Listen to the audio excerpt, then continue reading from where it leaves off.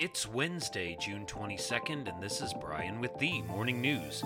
Give us 5 minutes and we'll give you the headlines you need to know to be in the know. Treasury Secretary Janet Yellen said she thought the Federal Reserve's efforts to combat inflation could be effective without significantly increasing the unemployment rate. The tight labor market that formed over the past 2 years as the economy recovered rapidly from a brief pandemic recession could aid the Fed in combating inflation, Ms. Yellen said while speaking at a press conference during a visit to the Rosebud Indian Reservation in South Dakota. Rising wages across the economy may draw people back into the labor force, which remains smaller than it was before the pandemic. That larger pool of labor, in turn, could ease upward pressure on worker wages, a factor that feeds into broader inflation. The unemployment rate, 3.6% last month, is just above a half-century low touched before the pandemic began. While not predicting an increase in the jobless rate, Ms. Yellen said if the rate did go as high as 4.5%, that would still be consistent with a historically strong labor market. Meanwhile, U.S. stocks rallied Tuesday off their worst week since March 2020, offering investors a reprieve from a recent stretch of whipsaw trading that had sent stocks and cryptocurrencies falling. The S&P 500 gained 2.4%, the Dow Jones Industrial Average added 2.1%, and the Nasdaq Composite Index jumped 2.5%. The U.S. stock market was closed Monday for the Juneteenth federal holiday. Bitcoin rose alongside other cryptocurrencies, continuing to claw back some losses after a bruising weekend.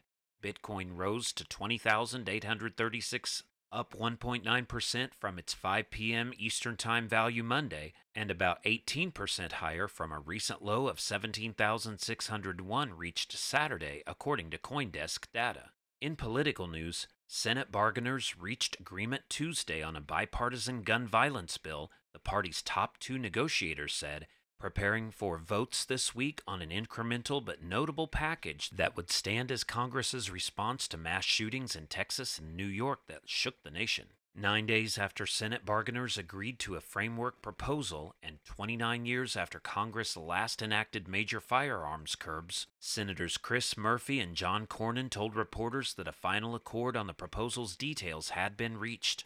The legislation would toughen background checks for the youngest firearms buyers, require more sellers to conduct background checks, and beef up penalties on gun traffickers.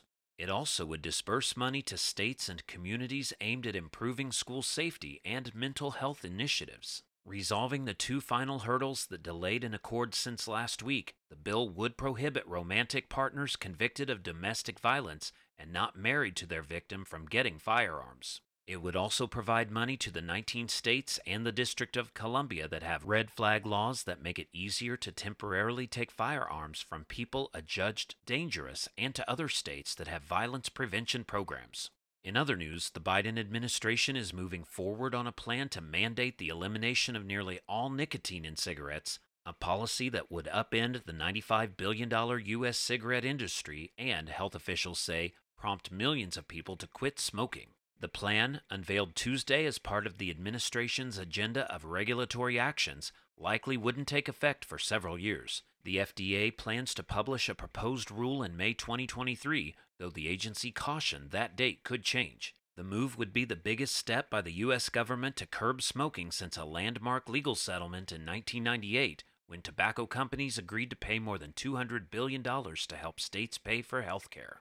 And the Supreme Court ruled Tuesday that Maine can't exclude religious schools from a program that offers tuition aid for private education, a decision that could ease religious organizations' access to taxpayer money. The 6-3 outcome could fuel a renewed push for school choice programs in some of the 18 states that have so far not directed taxpayer money to private religious education. The decision is the latest in a line of rulings from the Supreme Court that have favored religion-based discrimination claims. Chief Justice John Roberts wrote for a conservative majority that the Maine program violates the Constitution's protections for religious freedoms. Now you know, and you're ready to go with the morning news. These headlines were brought to you today by Podmeo. Start your podcast easily at podmeo.com, the world's #1 podcast hosting. Subscribe to this daily morning brief on Spotify, Apple Podcast, and themorningnews.com. Thank you for listening.